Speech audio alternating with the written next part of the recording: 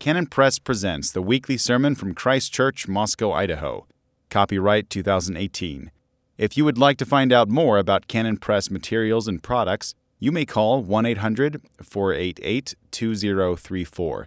For a complete list of our products or to order online, please visit our website at canonpress.com.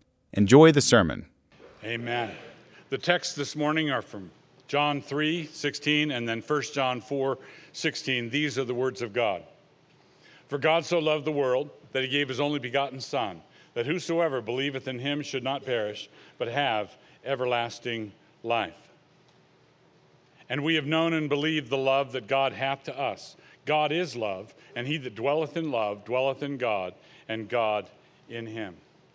Our Father and gracious God, we thank you for your kindness to us in giving us this word. I pray that you would give us your Spirit this morning, pour out your Spirit upon us to give us a spirit of wisdom and understanding so that we might know particularly how and where and the way in which we are to obey and apply these words for us. We pray in Jesus' name, amen.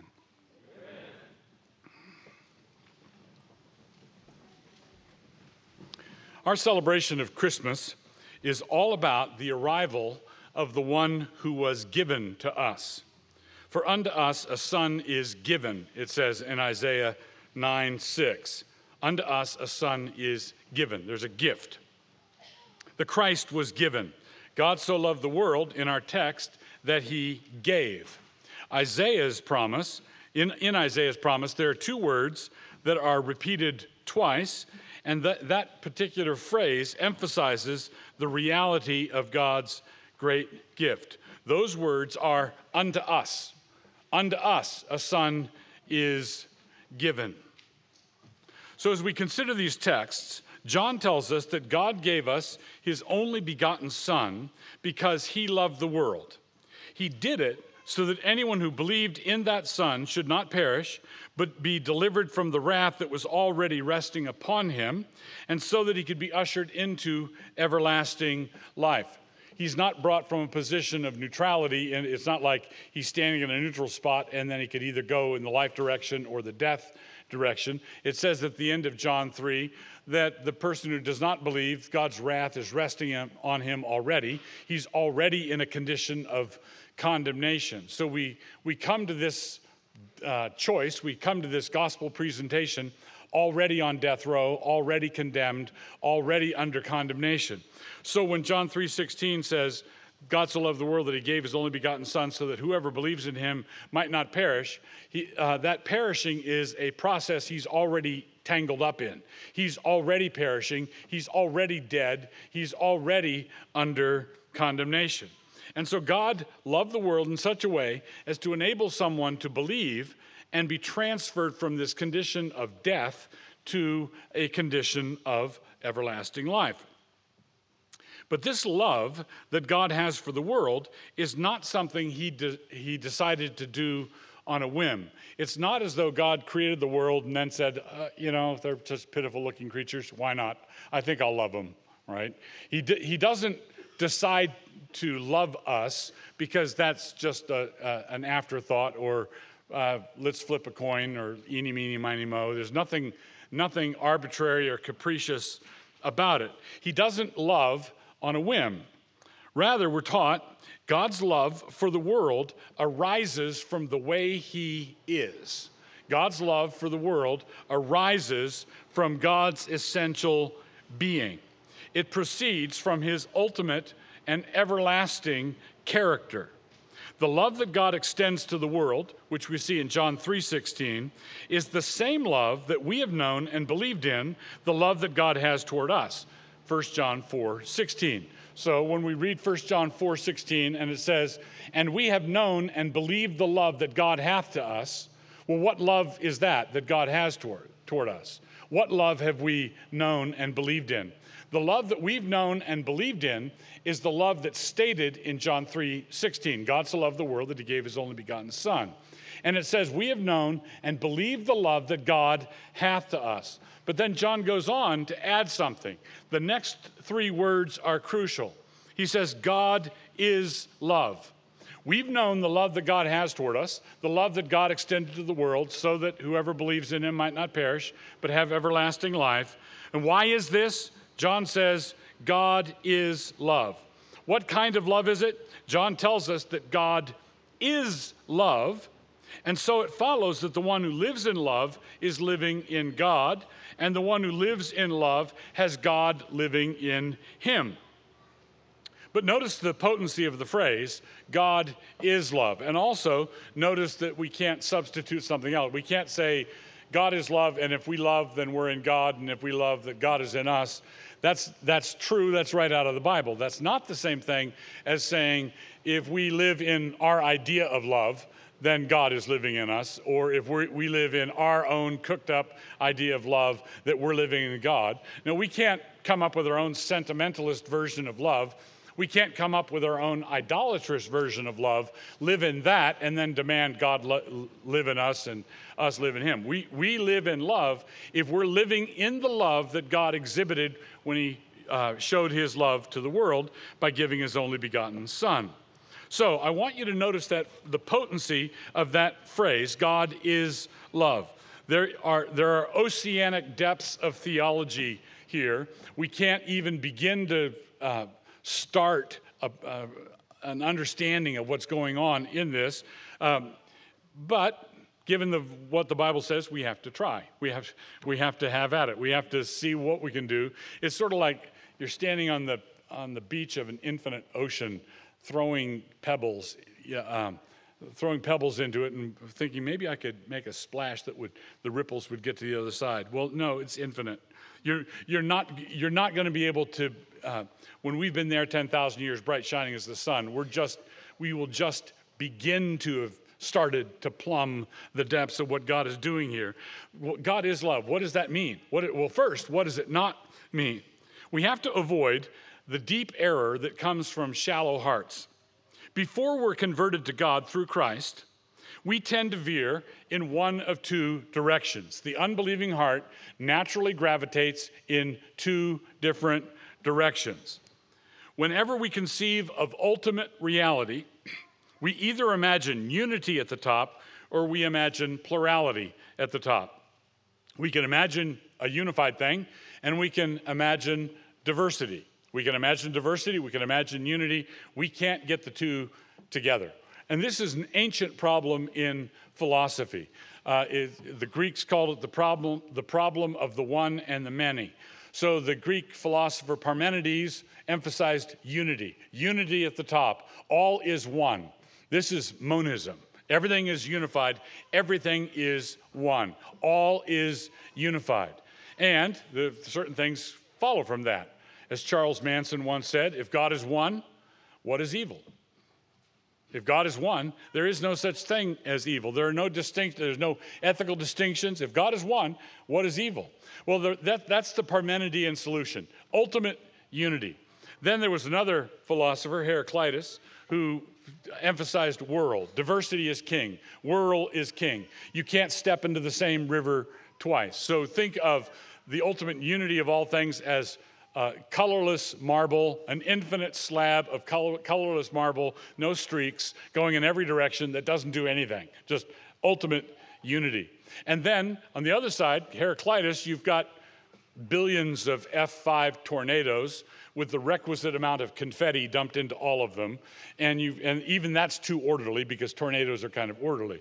So you have to imagine ultimate chaotic diversity, every little bits of confetti flying everywhere. So when you have a unified cosmos, you can't account for different diversity, you can't account for different things. And when you have a diverse account of the cosmos, you can't account for everything being in the same universe. You can't get them all together. That's the problem. And there was no real solution. For it in pagan thought.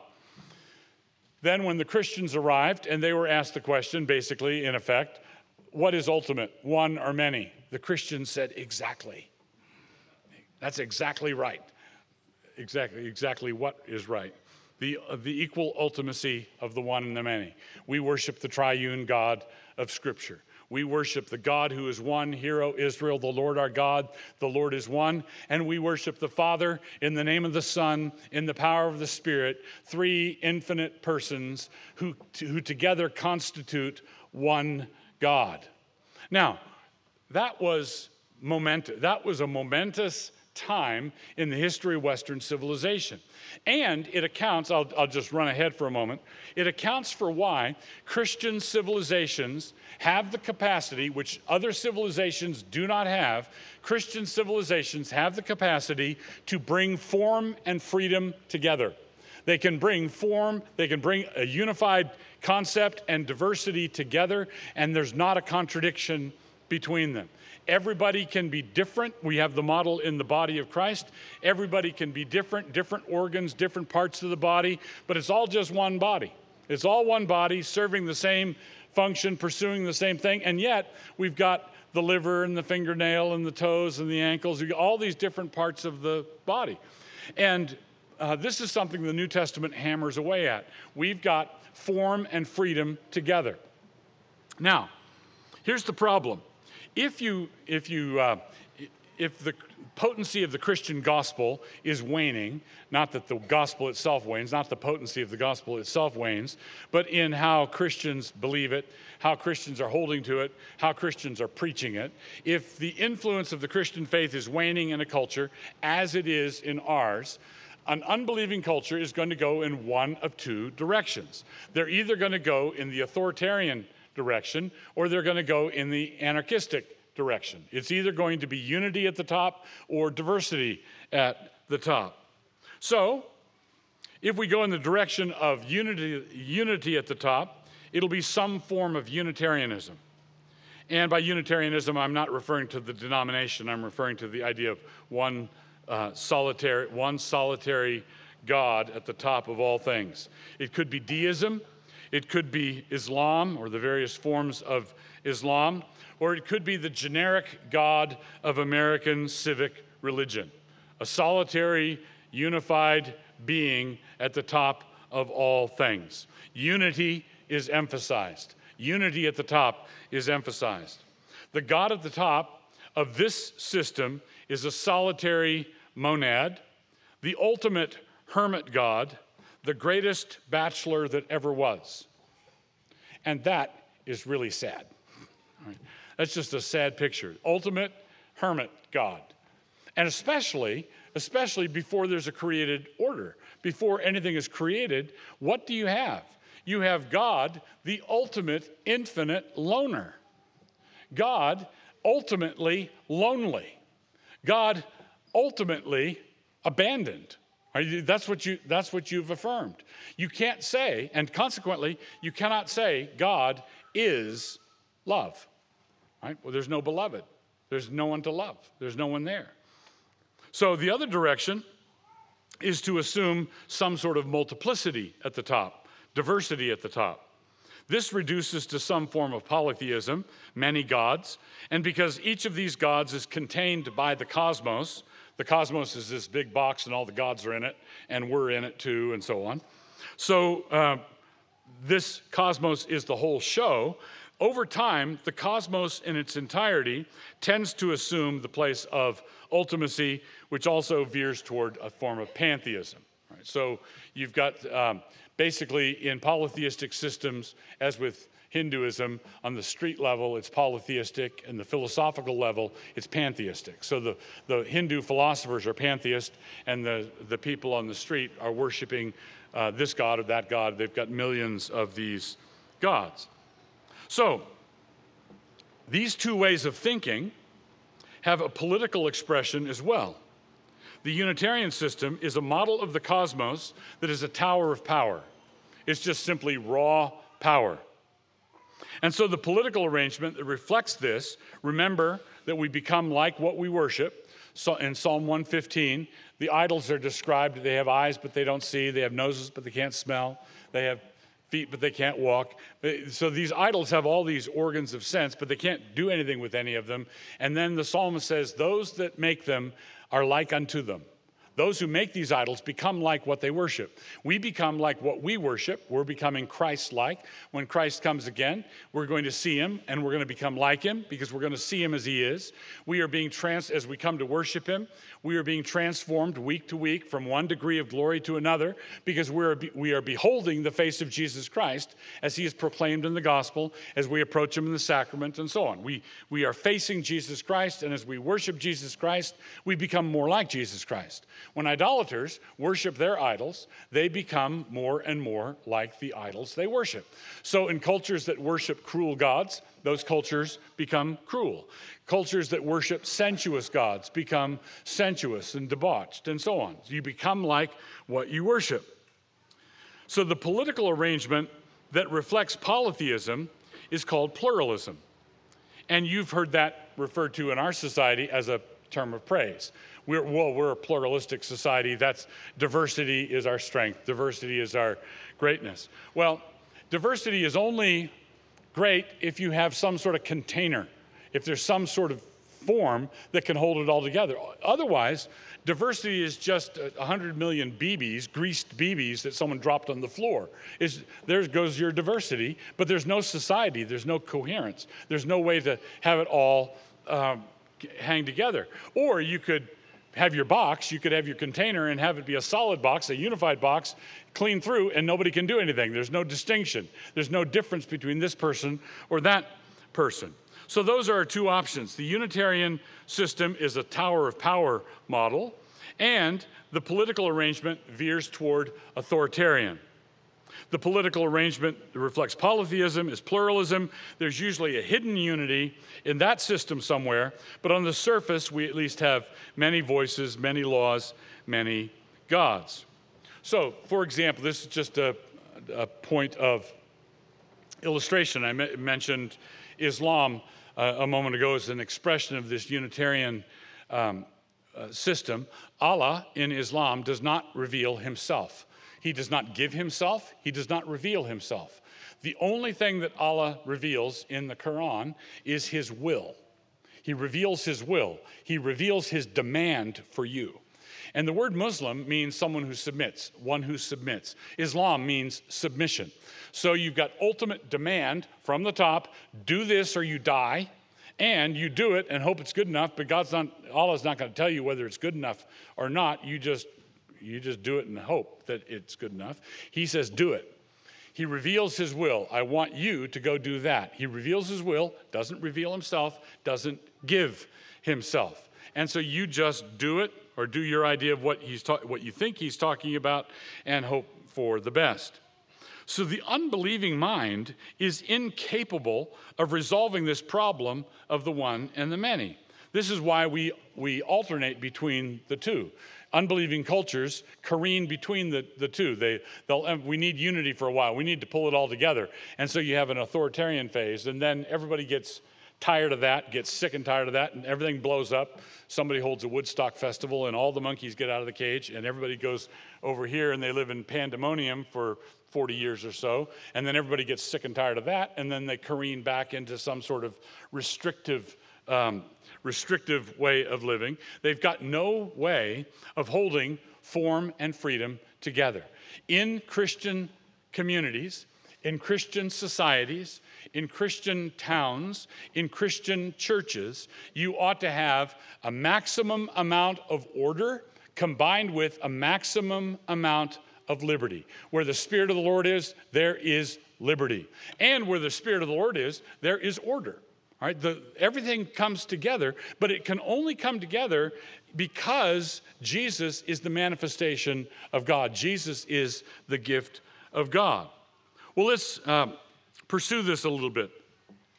When the early church was battling through the various controversies involving the Trinity, surrounding the Trinity, followed by the issues surrounding the relationship of the human and the divine in the Lord Jesus Christ, these were weighty controversies. They were not non-controversies. They were a great deal was at stake. Many of the freedoms that we currently enjoy, and incidentally are in the process of losing, we're in the process of losing because we're losing our grasp of these truths. All right, because our forefathers established these things, stood for them, fought for them, defined them, and maintained them over centuries.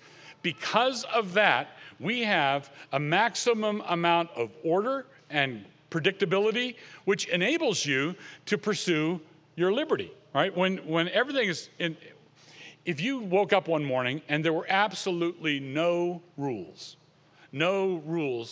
about anything, right? No musical rules at all, you would, for the first time in your life, be a musical genius. Whatever you did wouldn't matter. It also wouldn't sound any good. It would just be ultimate chaos, right?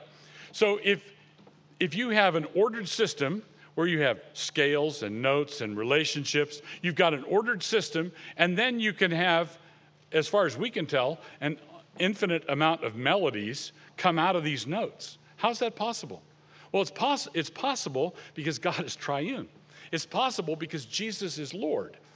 That's why it's possible. So you can either go the route of chaos where everything is sort of ultimate progressive jazz, or you can go in the other direction where you've just got one note and it's kind of low, so we're not sure which one it is. So, what do? Prior to the creation of the world, when there was nothing but God, prior to the creation of the world, when there was nothing but God, how was it possible to say that God is love? How is it possible to say that God is love when God's the only one? How can we possibly claim that love is an aspect of God's essential character? If there's no one else, if God is simply the ultimate solitary being, there can be no beloved. There is no one to love. And so consequently, there can be no lover. If there is no beloved, there can be no lover. And if there can be no lover, then God is not love. God doesn't love. If God is simply an ultimate loner, then he's all by himself. If there is no beloved, then God didn't start loving until he created the world. And he needed to create the world in order to start loving. You sometimes see this in folk tales of the creation. You know, God in the sky decided one day that he was lonesome, and so he decided to make us. Why would he make us if he was lonesome? That's a separate problem. All right, so God was lonesome, and so he came down and he made man so he could have somebody to talk to. That's folk religion. That's sub-Christian. It's anti-biblical. God did not create out of any deficiency in himself. He was not trying to fill up any holes in himself. He was not trying to solve a personal problem that he had. When God created, he was creating out of grace. He created as an act of love, and it was an act of love that was superfluous. It was not necessary for him to do. It was gratuitous. He created us, and he created us not so that he could see us walking around, but so that we could see us walking around, so that we could give thanks to him, so that we could give him the glory. So if God is ultimately by himself, there's no beloved, he's not a lover.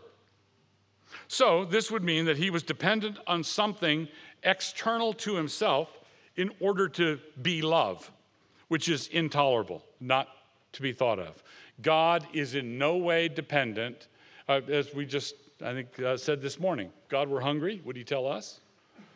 If God were lonely, would he call us? All right, that's not how it works. God is absolutely self-sufficient. God is utterly, inexhaustibly, wonderfully at harmony with himself. And on top of all that, he created us. He created a world in which he would have to go and die.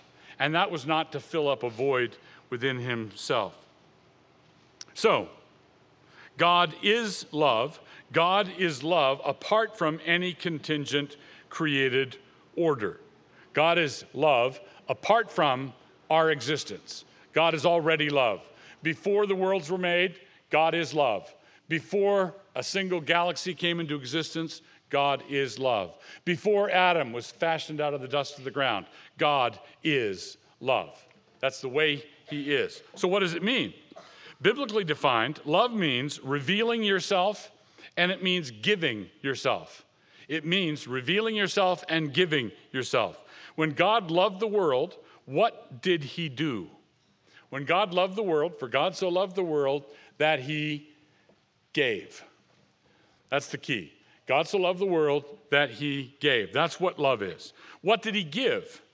Well, he gave his only begotten son. The word here is monogenes, for only begotten, and the clear implication is that he gave himself. But then, what did he do? This is also important. He told us about it.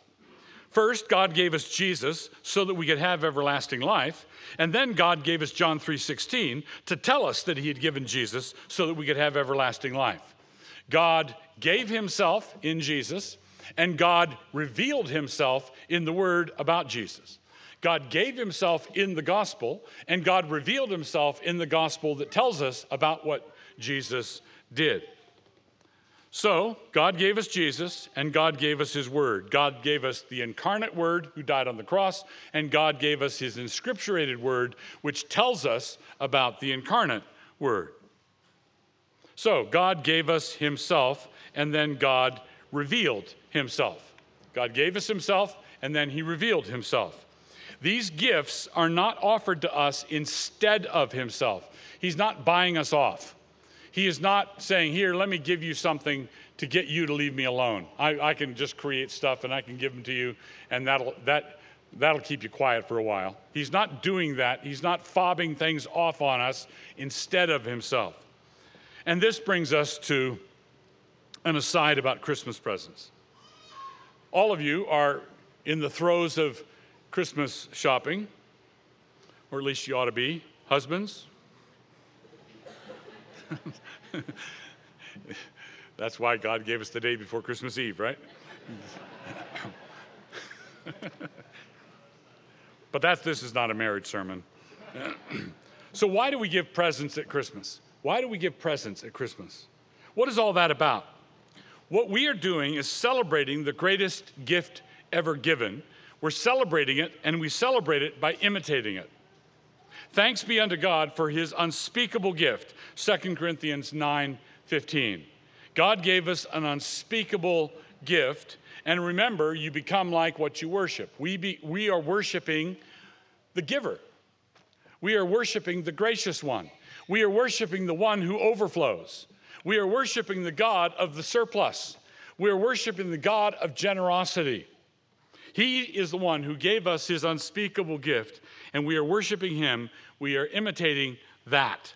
The gift that God gave to us was ineffable, indescribable, beyond all mortal calculation.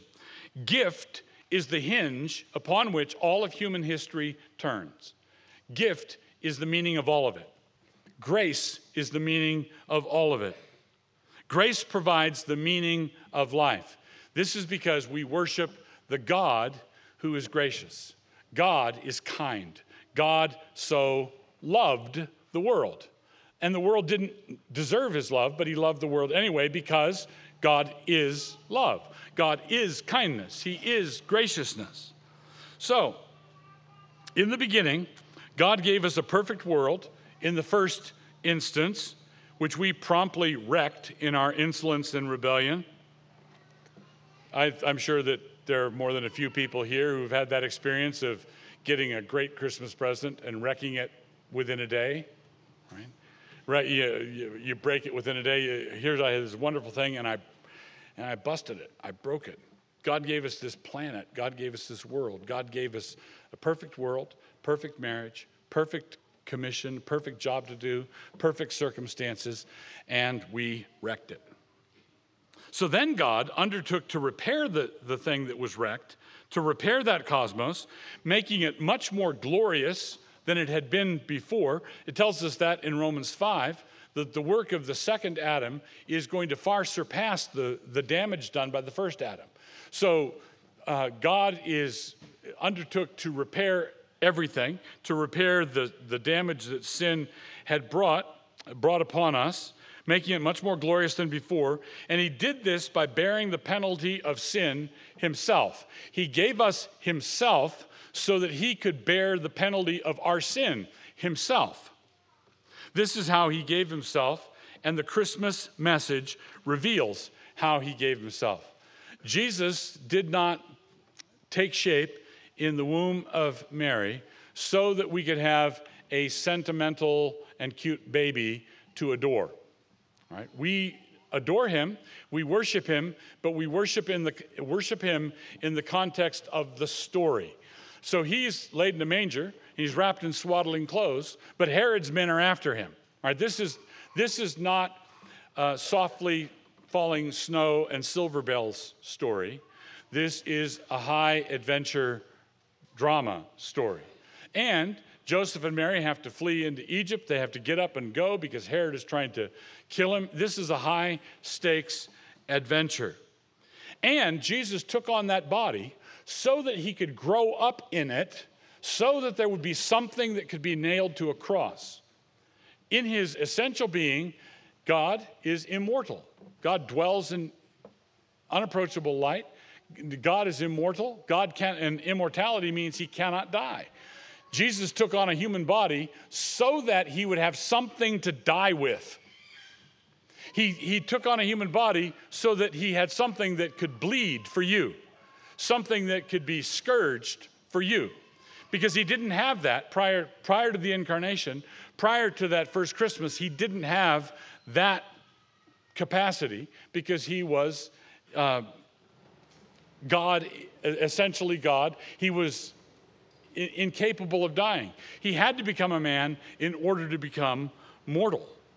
So, God gave himself. The whole Christmas message is how God gave himself and how he was preparing to give himself ultimately on the cross, even as early as Bethlehem. And Mary is told this from the very beginning. You're going to be pierced to the heart also. This is not a sentimentalist Christmas. This is not a sentimentalist thing. This is hard as nails, and it deals with sin, and God is love, and God is dealing with our problems in an unflinching and very raw way. So when you are shopping for presents, you are imitating that. That's what you're imitating. When you buy a present for someone, you're not doing it so that they will leave you alone for another year, or at least until their birthday.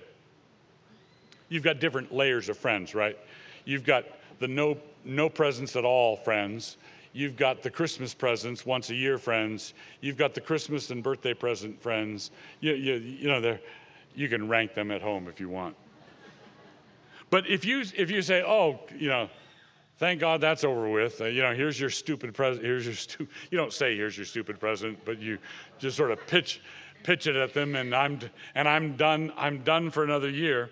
Then let's just tell you that you ought to reconsider the spirit in which you are pursuing this. So you're not buying people off. This is not. You might think that some merchants are in this as an extortion racket. They're trying to manipulate, guilt you into buying things you couldn't afford to give, and there are people doing that. But you're Christians, you shouldn't be doing that. You're Christians, you should be giving what you give as a token of yourself. You're giving yourself. And you're giving yourself because you're imitating the one who gave himself. That's what Christmas presents are all about. Now, back to Nicaea and Chalcedon.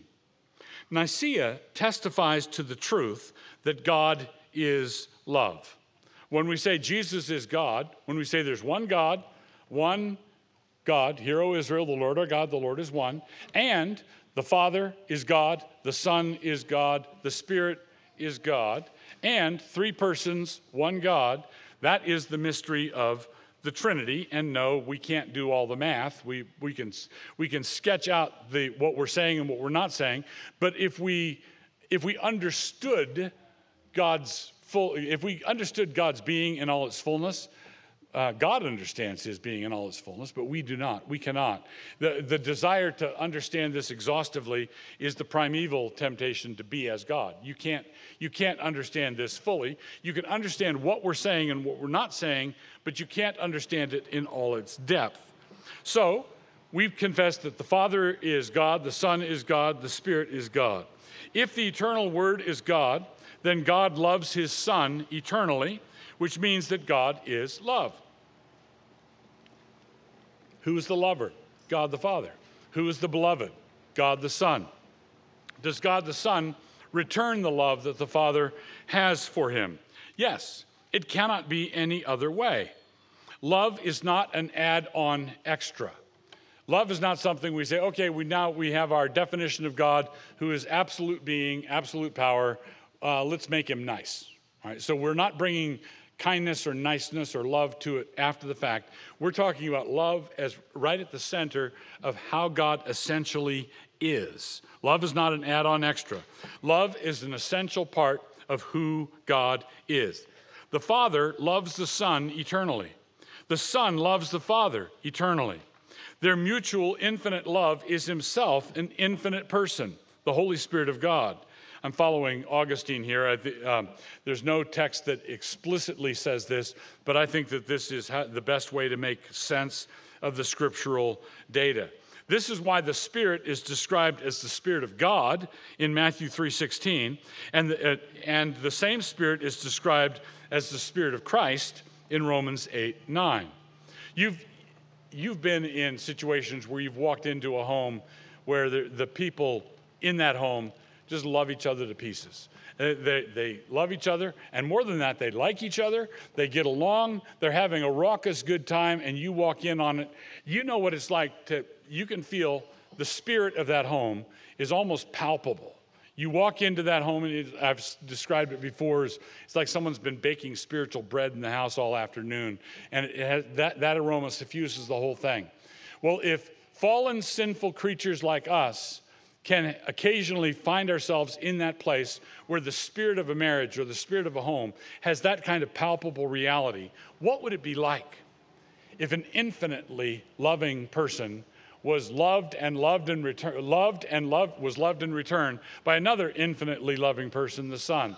The Father loving the Son eternally and the Son loving the Father eternally. That love is a person. That mutual love that the Father has for the Son and the Son has for the Father is an infinite person, the Holy Spirit of God. And Chalcedon means that the God who is love is that love unto us. Romans says that the love of God is shed abroad in our hearts. How is the love of God shed abroad in our hearts? By the Holy Spirit. All right, you may have noticed in all the epistles, every last one of the epistles says something like, grace and peace to you from God the Father and our Lord Jesus Christ. Grace and peace from God the Father and our Lord Jesus Christ. Why is the Holy Spirit not mentioned? The Holy Spirit is not mentioned in any of these epistles. Grace and peace to you from God the Father and our Lord Jesus Christ. I'm convinced, and here I'm following Jonathan Edwards, that the grace and peace is the Holy Spirit. Grace and peace, the Holy Spirit to you. Grace and peace to you from God the Father and our Lord Jesus Christ. He's the Spirit of the Father. He's the Spirit of the Son, and their mutual love for one another. And what does Jesus do at Pentecost? He gives himself. Christmas is the celebration of God giving himself in the incarnation, and Pentecost is the celebration of God giving himself in the person of the Holy Spirit, so that the love of God, that the love that the Father and the Son share, as Jesus prays in John 17, that love is poured out in our hearts, in our lives, by means of the Holy Spirit. So returning to our text, what are we supposed to do as recipients of that love? Returning to the text, we are to dwell in the love that he has bestowed, and which is how we are enabled to dwell in him. When we dwell in his love, we dwell in him, and when we dwell in him, he dwells in us. One last concluding remark about all this. What gets in the way of this? This is all straight out of the Word of God. This is straight out of Scripture. And isn't it inspiring and isn't it lovely? And what gets in the way? Sin. Pride. I'm having kind of a quarrel with so-and-so, and I'm having a kind of and she kind of gets on my nerves, and I don't believe, if I were to just drop my quarrel with them, she would think she was right, and I just don't, that's something I just cannot handle, other people thinking they're right. If I go to apologize to someone, the last thing I want them to say is, yes, you're right, you're forgiven. When it was they were the problem. I was trying to inspire them to go. I was going first because I'm magnanimous. So I'm not really apologizing, you say to yourself. I was priming the pump. I wasn't apologizing. I was trying to nudge you so that you would apologize. That kind of foolishness has just got to go. The Holy Spirit is poured out. The Holy Spirit is poured out in our midst so that anything that exists between you and any other brother or sister here in this room can be put right by you today. Today, not next Sunday, today. Put it right. Drop it. Let it go. You have a quarrel? Drop it. You have a resentment? Drop it. You have a bitterness? Drop it. Let it go. Why? Well, because we're Christians, and because it says, and we have known and believed the love that God hath to us. How much was there in us for him to be aggrieved with? How much, if God were to mark iniquities, who could stand? God had love for us despite all our sins, despite all of our issues, and we have known and believed that he treats us that way. God is love, and he that dwelleth in love, that kind of love, that kind of let it go love, that kind of all is forgiven love, that kind of I'm not going to hold any of this stuff anymore. Life's too short. Life is too short. You've got too few Christmases between now and the time you die to be going through it that way. Why do we wreck our holiday seasons? Why do we do that? We wreck our holiday seasons because we're not paying attention to what they're all about. Christmas is where God gave himself. Pentecost is where God gave himself. God, from Genesis to Revelation, always gives himself. And he's fashioning us into beings who are like him, who are learning and are willingly learning how to give ourselves. How do we give ourselves? We look to Jesus and we imitate what we see. Our Father in God, we thank you for your kindness to us. I pray that as we think about these things, as we meditate on them, that you would bless us and keep us. Show us the way to application. Show us what we need to do to put things right with anybody that we're at variance with, that we have trouble with. I pray that you teach and instruct us. Help us. We are frail in this, and we ask for your strength and for your power. Amen. You may be seated. It has been pointed out that the gifts of the Magi, the gold, the frankincense, and myrrh, are all associated biblically with the tabernacle and temple worship. Gold covered the Holy of Holies. Frankincense and myrrh were the ingredients in incense and anointing oils. So in a wonderful sort of preview, you have Gentiles bringing the supplies for the new tabernacle to the new tabernacle himself. As John famously says, the Word became flesh and tabernacled among us. But of course, the additional glory is that while the Magi do this, Herod is plotting to murder Jesus. And in a matter of days, Joseph and Mary and Jesus are escaping into Egypt to stay out of Herod's reach. So the new tabernacle in flesh has left Israel. Rather than being at the center of the camp, as it was in ancient Israel, it has been driven outside the camp, where the Israelites left their trash and refuse, and where the unclean lepers hid. But if you think about it, this too is wonderful and prefigures what Jesus came to do. Hebrews says that Jesus suffered outside the camp in order to identify with sinners in their shame.